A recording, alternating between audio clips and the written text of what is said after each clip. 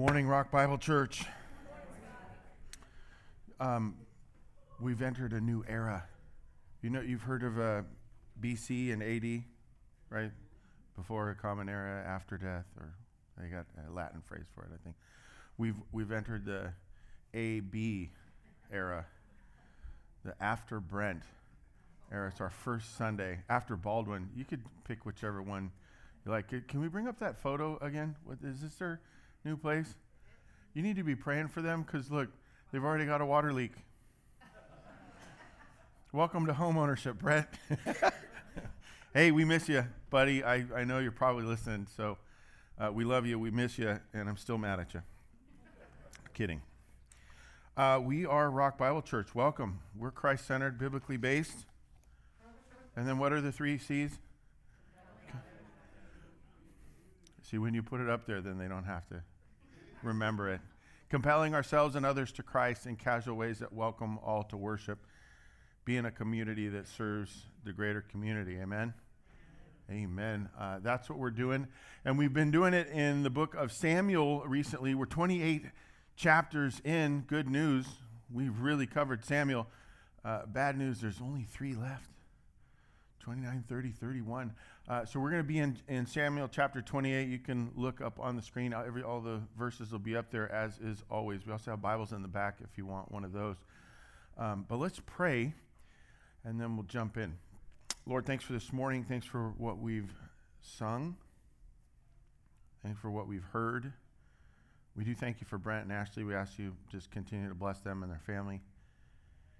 And then, Lord, for this time, may this, as always, be your time, focused on you, honoring you, dedicated to what your word calls precepts, your concepts. Teach us to think like you, to feel like you. And I pray that you would do it through what happens in the next few moments, what has happened as we sang. In the name of your son, Jesus, amen. Amen. 1 Samuel chapter 28, David has been running from Saul for a while now, and he's he's off in the land of the Philistines, which is supposed to be the enemy. David's kind of forgotten it. Last week was kind of a weird story of how he's trying to figure out that middle ground of in-between answers. You know, he's kind of stuck and wandering in the mystery of what's going on. Meanwhile, Saul is up to his same old shenanigans, and the Philistines are going to decide to pick a fight with the Jews. It didn't go well the last few times. In fact, David was the reason it went really well for the Jews a while back. But David struck up a deal with Achish, the king of the Philistines, in the area that he's in. So that's kind of where we find the story. There's your background if you're joining us and haven't watched. The podcast are on the web, right? And the video on YouTube. You can catch up on those anytime you want. We forget to talk about that ever. But in those days, 1 Samuel chapter 28, verse 1, in those days the Philistines gathered their forces for war to fight against Israel. This is a common theme. Achish said to David, Achish is the king, by the way, understand that you and your men are to go out with me in the army. David has 600 men with him, and they're undefeated so far. And they're good warriors. Achish understands that, and he says, look, if you're going to live in our land, and we gave you a Ziklag, this town and this area to live in, then it's time for you to pay your dues. It's time for war, and prove that you're really with us, because we're going to go fight against your own heritage. This is a tough decision for David? Apparently not. Watch what he says. David said to Achish, very well.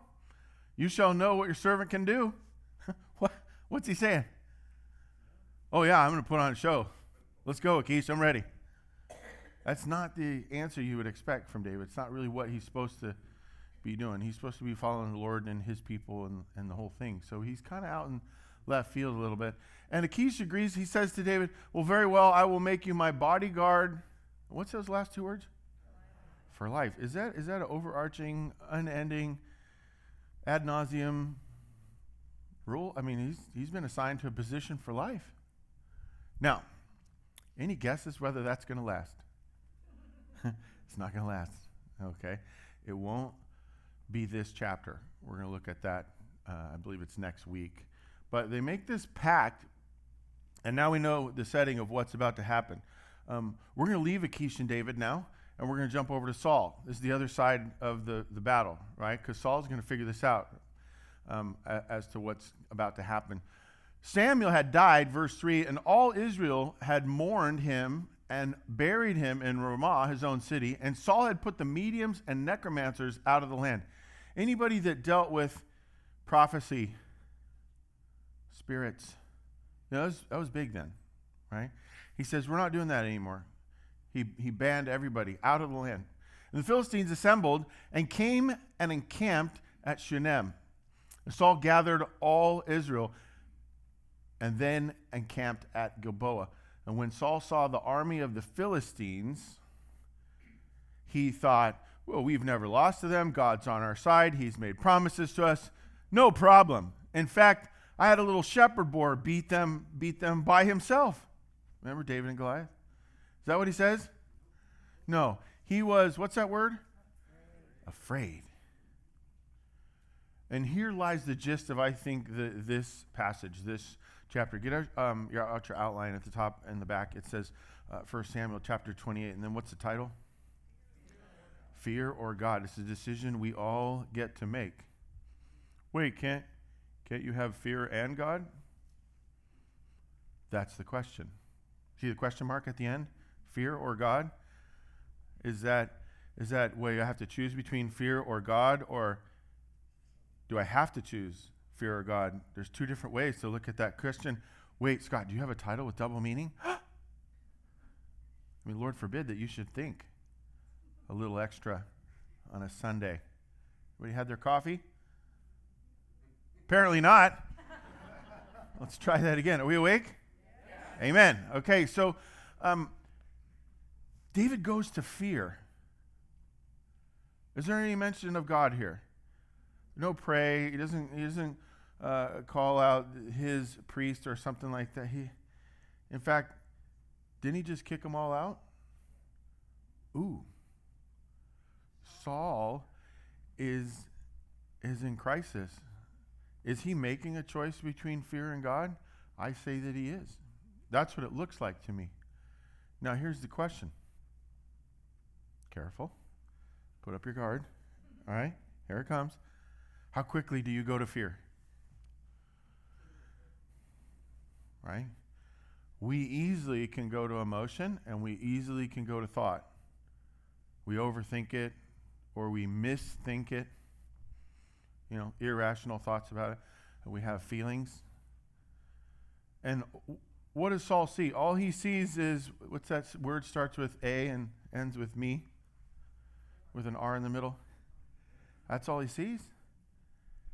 And what's he projecting with that? There's an army, and what's the projection? What's he assuming is going to happen? This army's going to come, and what's his? Why be afraid? If he thought he was going to be a winning, what would the emotion be? Excitement. We're going to get some more oxen. We're going to get a bunch of supplies. We may pick up some land. Instead, he goes to fear. Now, I know you're not used to this because our culture is so positive and optimistic, especially in the media.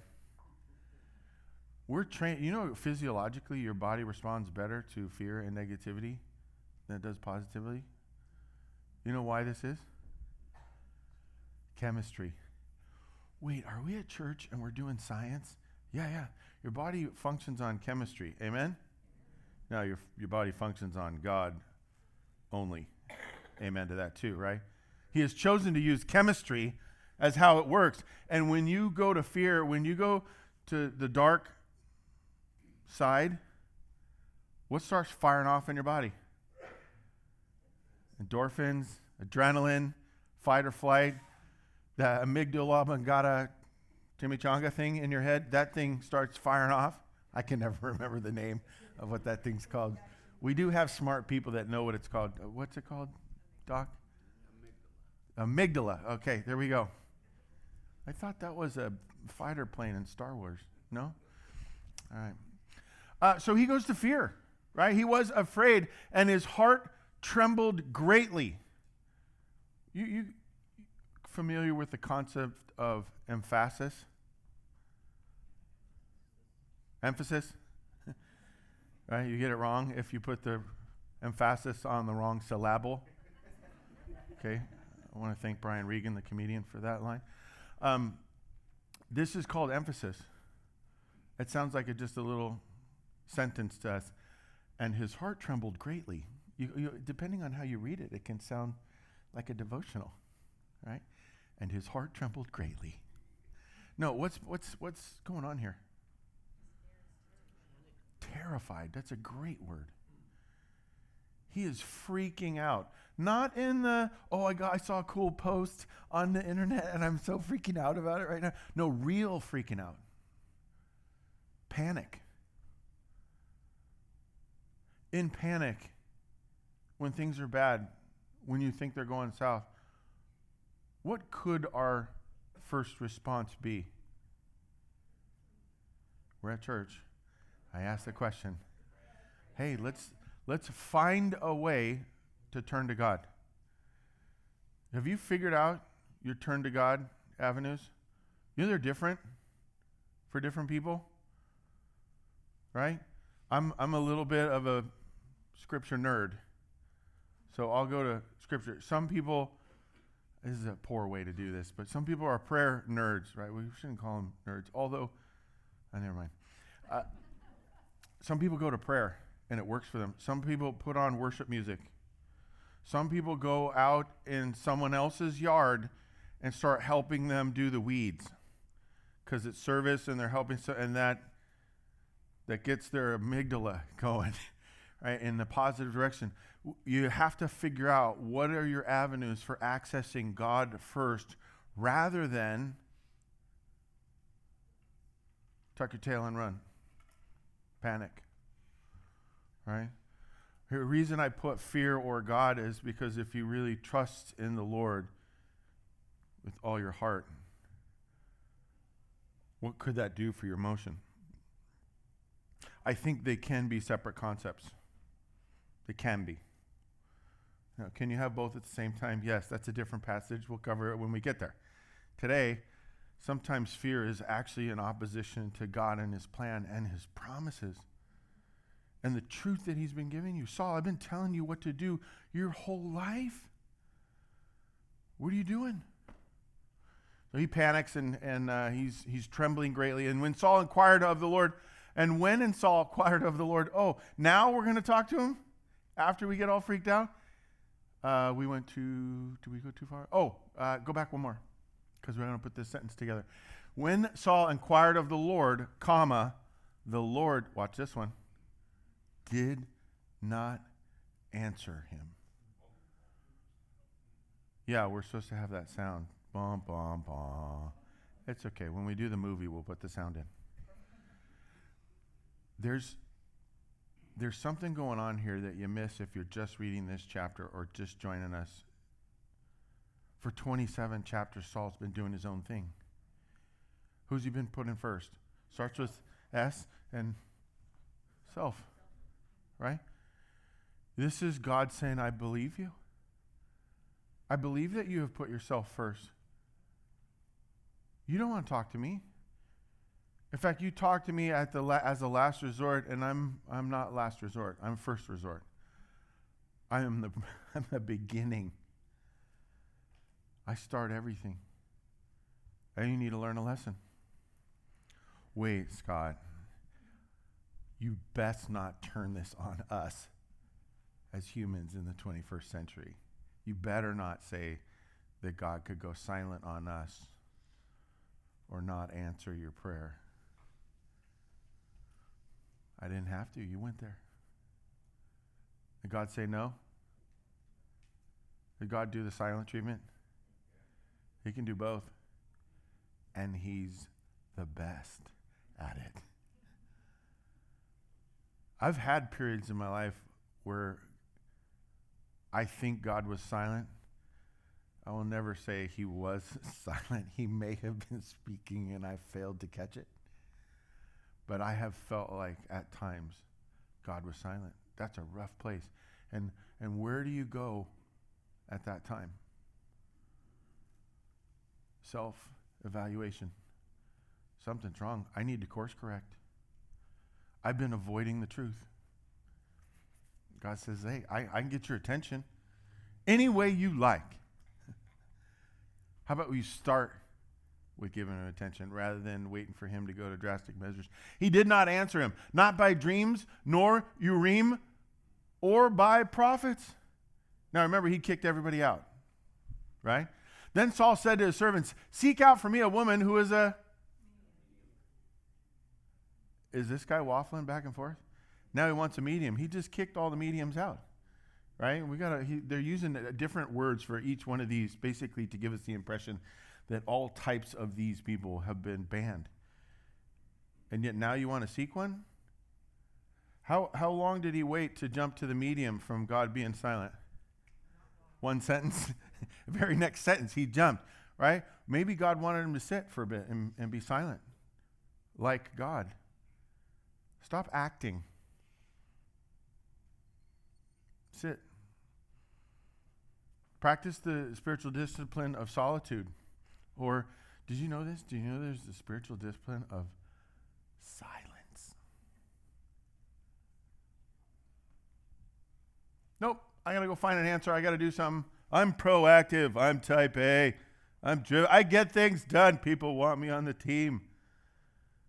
Well, who's first in all of those titles? Self. Right? Seek out for me a woman who is the medium that I may go to her and inquire of her. And the servant said, I think there's one medium in Endor. They said that shaking because they knew they weren't supposed to know about any because they were both supposed to all be out of the land. So Saul disguised himself, put on other garments, and went, he and 2 men with him. They came to the woman by night, and he said, divine for me a spirit and bring up for me whomever I shall name to you. I want to talk to somebody from the dead. Woman said, do you know Saul? He said, no, we're not allowed to do this anymore. He said, surely you know what Saul has done. He's cut off the mediums, the necromancers from the land. Why then are you laying a trap for my life? You're trying to kill me. We're not doing this. Smart woman. Has she remembered the truth? I want you to see this. Saul is dropping the ball through this whole passage. And yet we have this subtle compare of this random lady who in many ways is doing the things that Saul should be doing. And it never comes out and does this direct compare contrast. But just watch her. She's pretty interesting. Right? She says, you're trying to get... Saul swore to her by the Lord, as the Lord lives, no punishment shall come upon you for this. Does he really know the Lord very well right now? He's calling on the name of the Lord when it's convenient for him, which, by the way, I can't stand it when Christians do that. They call on God or they use Scripture to justify their own agenda, and it's self-based. It's so wrong. It's what Saul is doing right here. Saul was Paul's name before. That's how I get. You don't want to end up in here. It's a scary place. You can't get out sometimes. The woman said, whom shall I bring up for you? He said, bring up Samuel for me. And when the woman saw Samuel, she cried out with a loud voice. And the woman said to Saul, why have you deceived me?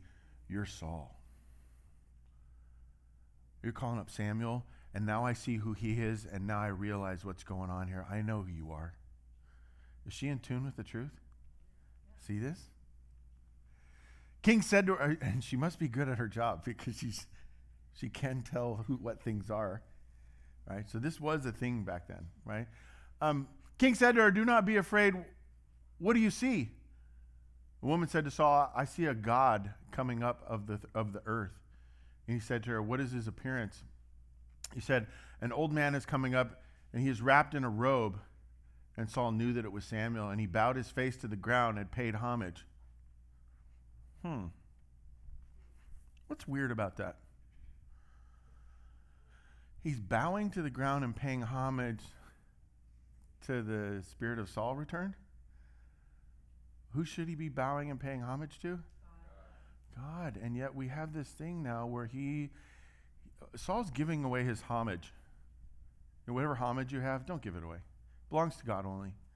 But he keeps finding it. He puts it in his army, or he puts it in a diviner, or he puts it in a spirit that comes back to talk to him, rather than pursuing the Lord. It's weird. And Samuel said to Saul, "Why have you disturbed me by bringing me up?" Saul answered, "I'm in great distress, for the Philistines are warring against me, and God has turned away from me and answers me no more." Realize what he just said. Can we bring that last slide up again? Philistines are warring, and God has turned away from me. Is that true? It's true. Is he answering him? Nope. Did he tell him he's going to take his kingship away? Yes. Did he say someone else is going to get it? Yeah. In fact, God has been chastising, correcting Samuel over and over. And who fails to listen? Saul. And yet now he's going to quote truth that he's failing to acknowledge. He knows it. He's quoting it. But he doesn't believe it. Worse off, he fails to act on truth that he does know. Right? God's turned me and answers me no more, either by prophets or by dreams. Therefore, I've summoned you to tell me what I shall do. It's a wrong sentence. What should it say? Therefore, I have summoned you to tell me what God is doing or will do. He's inserted himself as the subject of the sentence. I never thought that English could be theological. You know, in English, there's a subject and an object and a verb and a noun and a predicate, all that kind of stuff. You know, you can really tell a lot about your theology when you talk about God if he's either the subject or the object. And the dangerous place is when you're the subject and he's the object, which is the juxtaposition that Saul does here. Try not to ever use the word juxtaposition, by the way. Saul says, what are you doing? Why then did you ask me, since the Lord has turned from you, you knew this, and become your... Ooh. Who's the worst enemy you could have? This is the spirit of Samuel. We're pretty sure he's dialed into direct, complete truth. He makes a theological statement here that God can be an enemy. Now, be careful when you're talking about your overly Christianese people that God is love and all grace and forgives everything. Yeah, it's all true. Can he be an enemy? Can he cut you off? Can he go silent? Can he give and take away? Job, that great song we have, right? I listened to a preacher recently who said, "Yeah, no, God does good things. He doesn't do bad things." What? We must be reading different books. Now, see, here's the thing. What's true? Well, truth is relative. It depends on my experience, because Jean could have something that's true for her that's not true for me. Wrong. Truth is determined by, we're at church, ask the question. Truth is determined by God. Does truth change? It doesn't. We got to get to a place where we realize that. He says, become your enemy. Verse 17, the Lord has done to you as he spoke by me. This is all stuff you know, Saul. For the Lord has torn the kingdom out of your hand. Didn't take it from you. He tore it from you. He's torn the kingdom out of your hand, given it to your neighbor, David. Bam. This is the first time in Samuel chapter 28 where Saul has to hear it directly. It's not going to give it to another. It's not, there's going to be another anointed one, or you're not anointed anymore, or he's going to take the kingdom from you. No, now he knows and is hearing from the spirit of Samuel directly from God. It's David. Is that the truth? Yes. Is he going to ignore it? Yes. Right. Here we go. Hey, God's given him so many outs. Could Saul turn at any time? He absolutely could, right? In fact, one of the beauties of the New Testament is that we have a Saul who does turn. Paul, right? Great irony and beauty in that. He says, it's David. And because you did not. Let's try this again. Okay, ready? Warm up. Ready? And because you did not. Yes. Does God require sacrifice or obedience? He wants us to obey. Are you listening? It's the same problem I have with my kids. I've entered this great stage. It's an amazing stage. Well, it depends on how you look at it. Decades ago, I entered this stage where I started picking up the phone. Hey, Dad, remember when? And you said, was that about? Does that really mean? Could it be true? What was that stage that I entered? No. I called Dad. There was a stage. I started calling that. What's that stage? Put it in your own words. No. I've yet to understand this word that you use. I no understand. Maturity? No, thank you. Respect? What had my dad become? He got a cape. A superhero cape. He became an expert. I was like, oh my goodness, there's truth there, right? And I start referencing him. I'm entering a new stage. Yeah, hello? Yeah, Dad? I was wondering about da-da-da. Hey, do you think you could, in class they were talking about, blah, blah. I'm entering this new weird stage where all of a sudden I'm becoming the expert. They're referencing me because I knew nothing for like 20 years. You know this? It's hilarious, right? Director of the local soccer club and the varsity coach for the high school team. My kid playing soccer for one of the first years of his life has an assistant coach guy shows up, takes over the team, and he tells my son to do something, and I say to my son, I said, obey your coach because he's your coach, but he's wrong. Oh, Dad, you don't know what you're talking about. And we do that to God.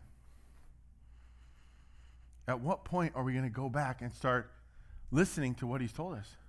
Referencing him as a superhero, as an expert, as not just a diviner of truth, but a definer of truth. He's turned from you, become your enemy. This is what he spoke to me. You knew this. It's going to be David. And because you didn't obey the voice, the word,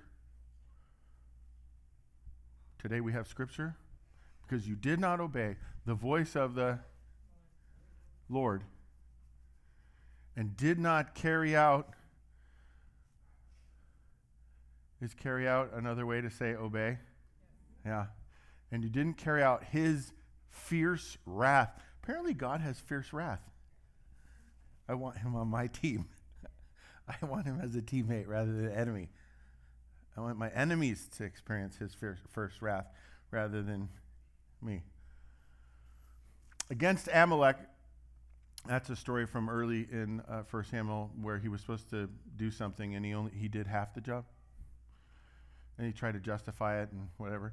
He said, therefore the Lord has done this thing to you this day.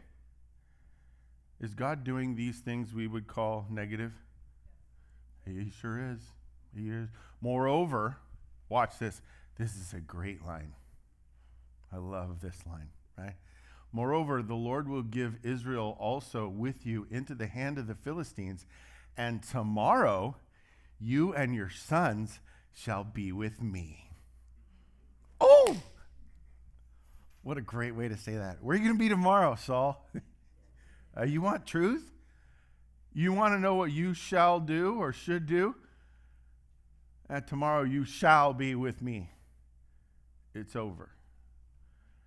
After a while, if you continue to turn from God, this is the dark side, right? Do we do hellfire and brimstone here at Rock Bible Church? Say no.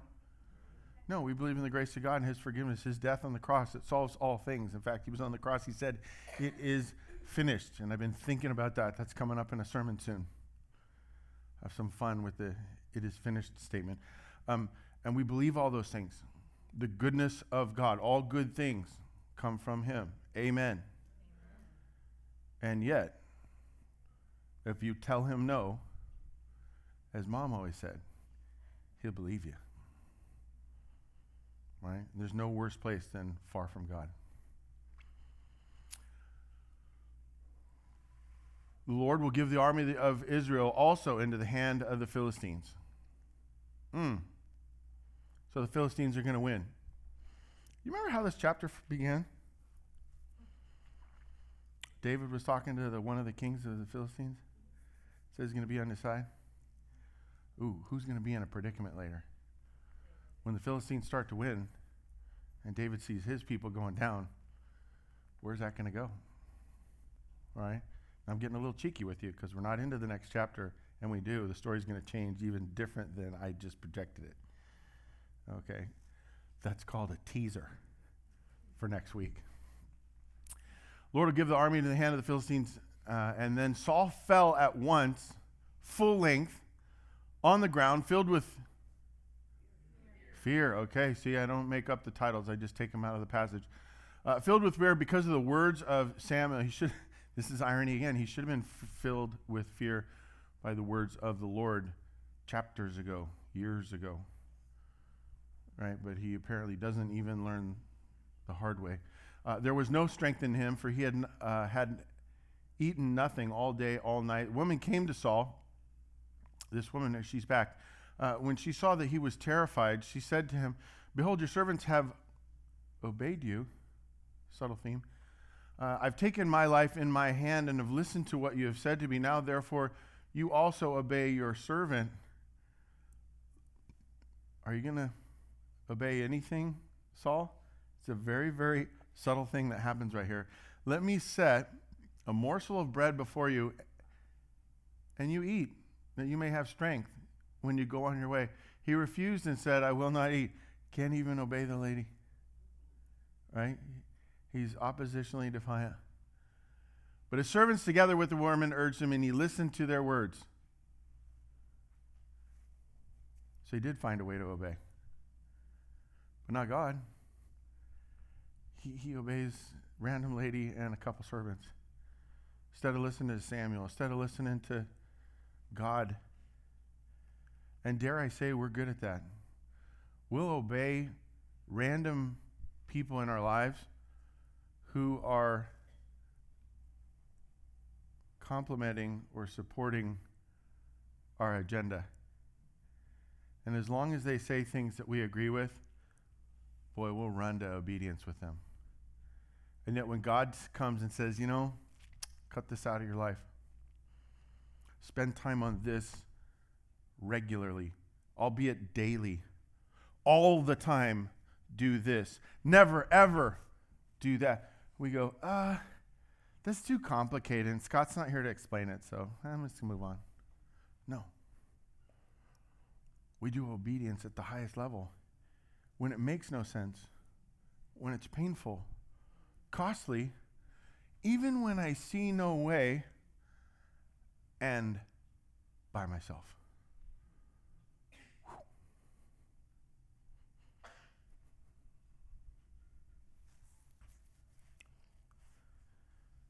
Sorry, I got asked a question before we started the church over 13 years ago. And they said, here's a question you really need to deal with. If you do this church thing and it works for a while, and then after a while, people start leaving, and in the end, the only thing you have left is you and God, will you be okay?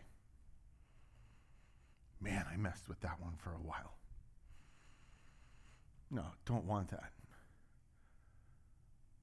But I'm beginning to understand it. Because there's obedient things you got to do. You just got to do.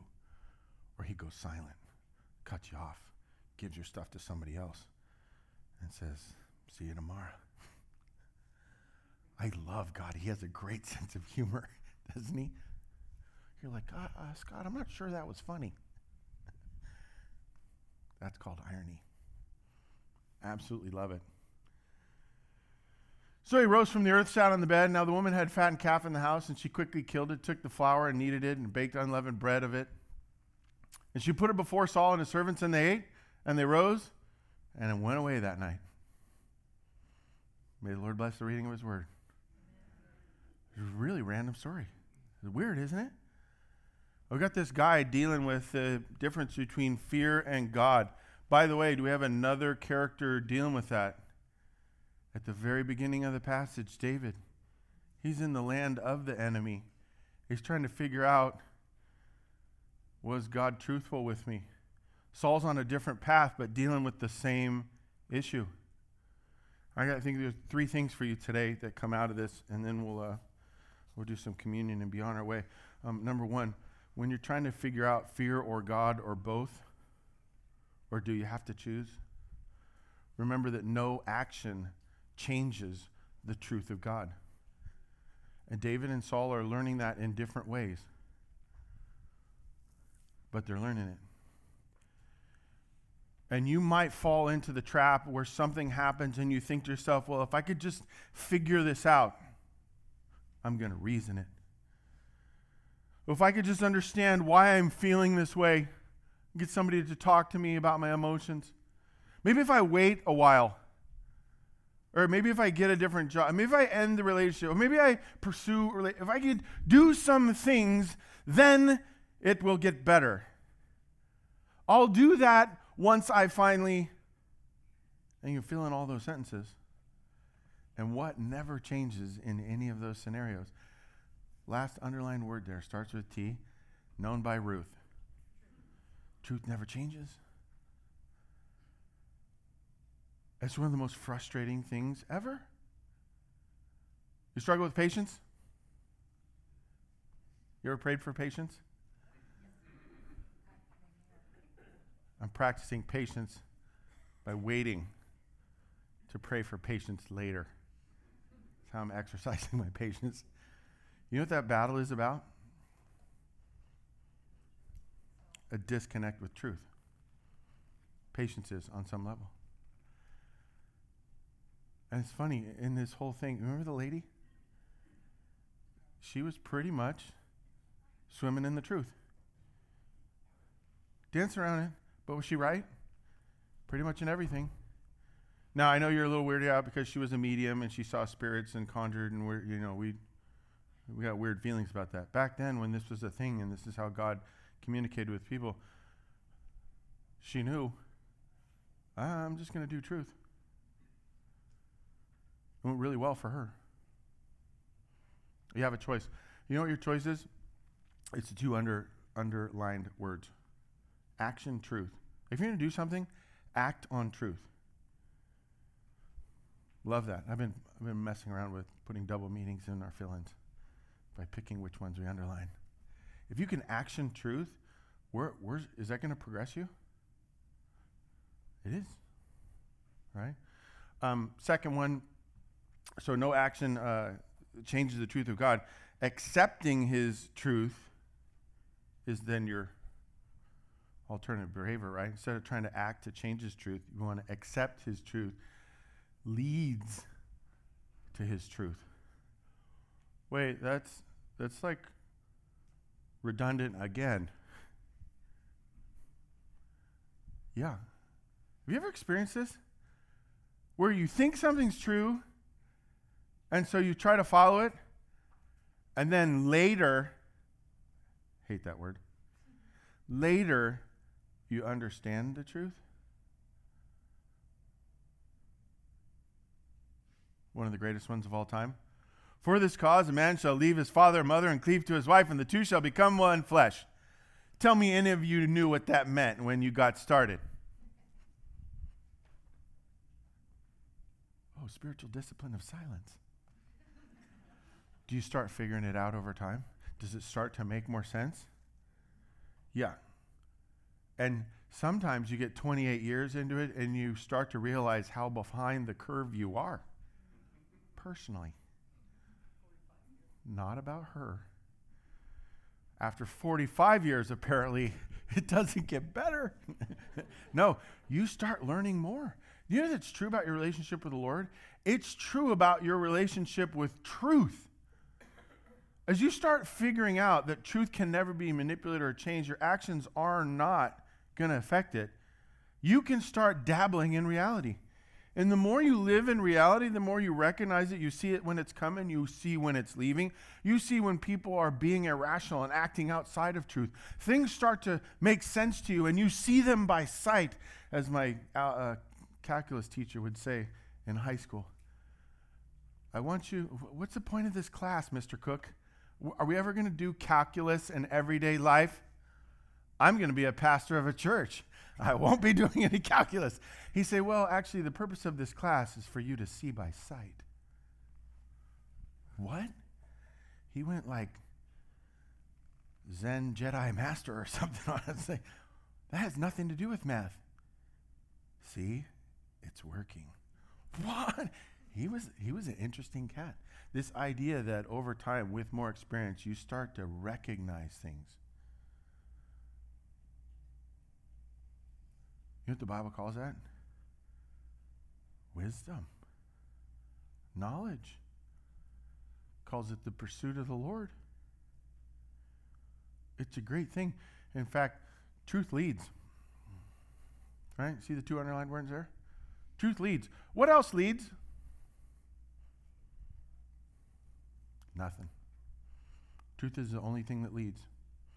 And the way to understand truth is to pursue it first, whether it's a mystery or not, whether you have all the other answers, whether your counselor can explain it to you or your spouse believes it. At some point, you've got to decide, you know what? The things he says to cut out, I'm going to cut out. The things he says for me to do regularly, I'm going to do. I'm going to create the patterns he's asked for, and I'm going to eliminate the things he says are wrong. Accepting his truth leads to truth. Lastly, obedience is the key to experiencing the Lord. Samuel says it to Saul a couple different times. Because you disobeyed, because you did not obey, because you did not carry out, and because you have yet to obey. 3 times mentions this concept of obey. I just want to hear from God. Scott, can we meet and talk? Well, we can pray together. I can show you some passages, but that's just the key that opens the door. At some point, you have to walk in. You've got to engage him. You got to start talking to him. You start asking him for things. You got to cry with him. You got to get angry around him. You know, there's no threats to him. He's fine with anything you want to share or express. But you got to at least start the conversation. Saul's finding everything he can do, any different kind of action he can to progress himself along. And the very last thing he says, when he inquired of the Lord, God's like, this is a joke, man. You're not really trying to follow me. You came to me as a last resort. What if we came to him as a first resort? David's going to start to experience this a little.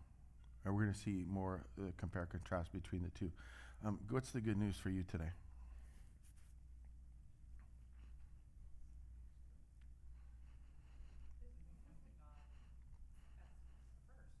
You can come to God.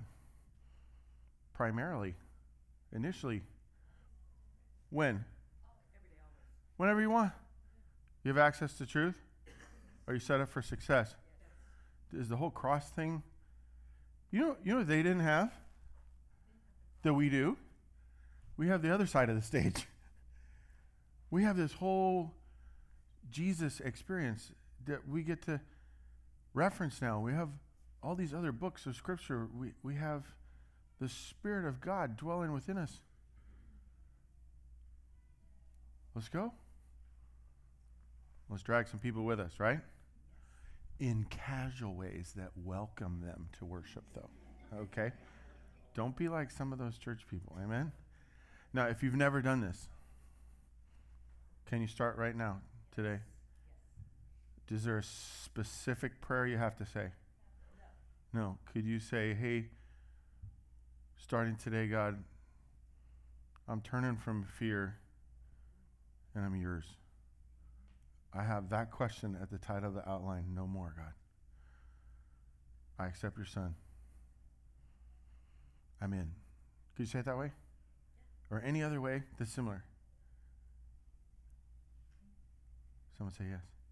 Okay, good. Now, there's a really famous theologian. His name is, I believe it was Darth Vader. He said, come to the dark side. What's the theology behind that?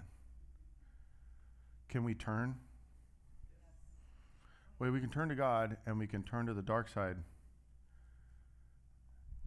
You're going to be turning. Choose your turn.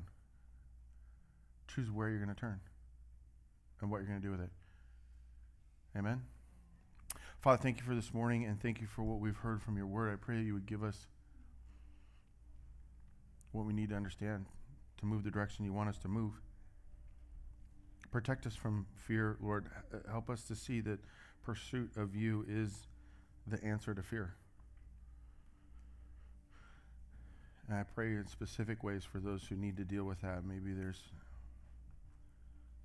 things that need to be cut out, actions that need to be avoided. Maybe there's new practices to put in place.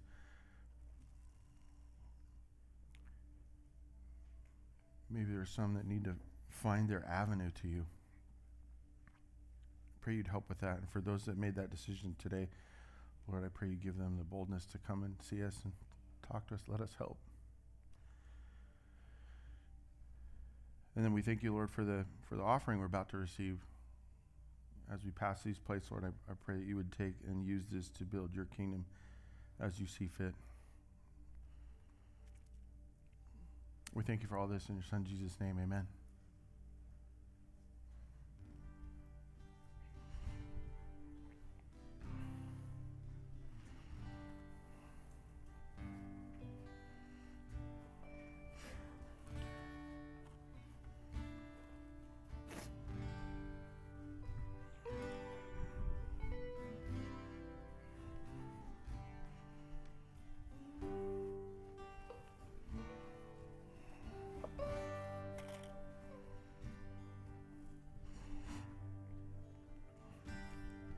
On the night that he was betrayed, Jesus took the disciples and said something along the lines of, you're not going to understand this,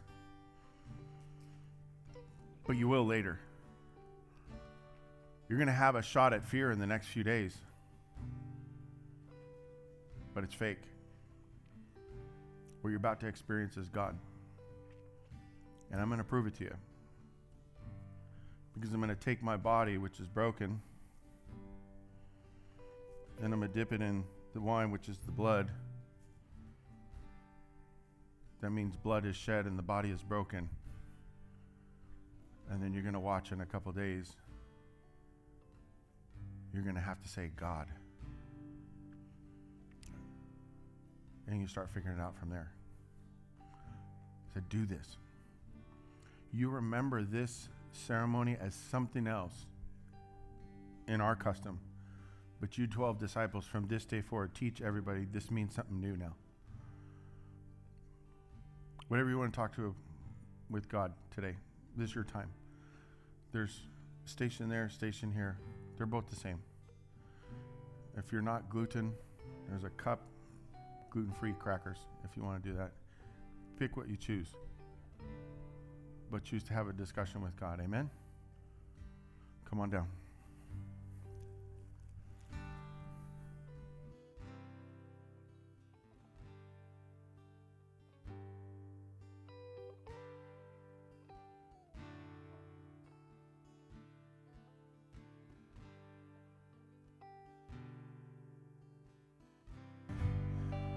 May you experience God to the exclusion of fear. Amen? Go with Him.